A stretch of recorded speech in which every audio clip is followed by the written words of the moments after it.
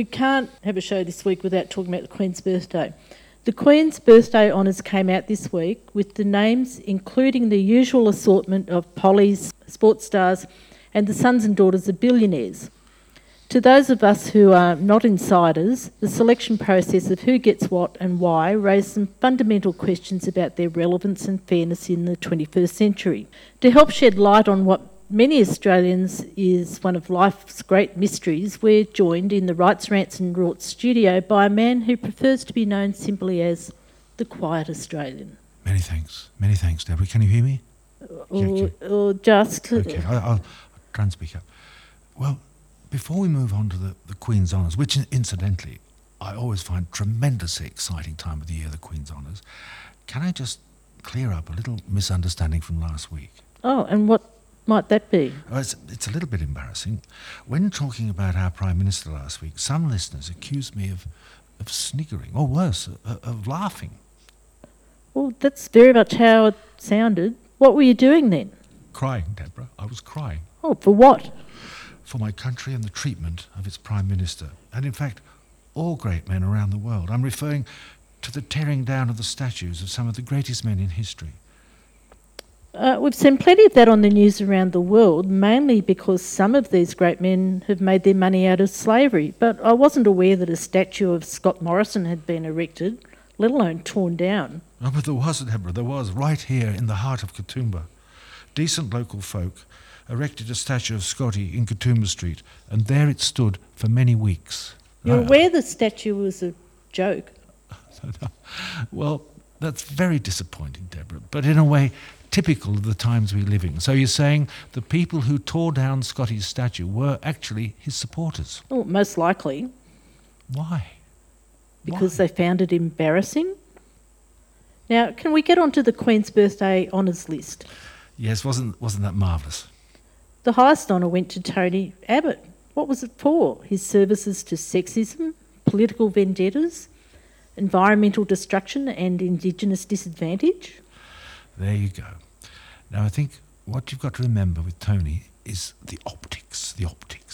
He's quite simply a marvellous specimen of Australian manhood. Just close your eyes now, Deborah. Close your eyes for a second and think. Here comes Tony, thundering out of a churning surf, wearing nothing but the tightest of red swimming costumes, or as a firefighting fiery, gripping a spurting hose, or here he comes astride a racing bike, head down, bum up, pedalling like the blazes. As I said, the optics were just tremendous. The ultimate strongman. I know, you ladies have seen Putin with his shirt off, but our Tony left him for dead. But thousands of other Australians go surfing, firefighting and charity bike riding. So what was so special about Tony? What did he actually do politically? Well, between you and I, Deborah, Tony's not that bright.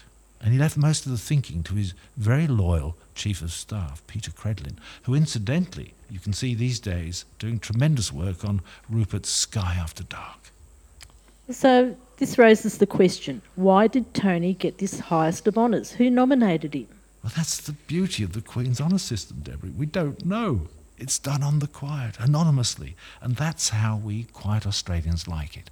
It's a bit like becoming a Rhodes Scholar.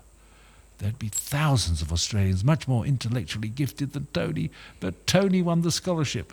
Because? Oh, because someone at St Ignatius Review made a few discreet phone calls to someone very important at Oxford University. So who runs the honours system in Australia? That would be the Council for the Order of Australia. Who are they? They're entirely independent, of course. But who are they? They're one of us. Meaning? Well, you remember Margaret Thatcher? Blessed Margaret. It was Maggie, the original Iron Lady, who always used to ask if checking on a chap's character, she'd say, "Is he one of us?" So who's actually on the Council for the Order of Australia? Well, it's chaired by a marvellous fellow, Shane Stone. Isn't he a former federal president of the Liberal Party? Precisely. Very sound man, Shane. Definitely one of us. Oh, who else is on the board? Matthias Cormann, the finance minister.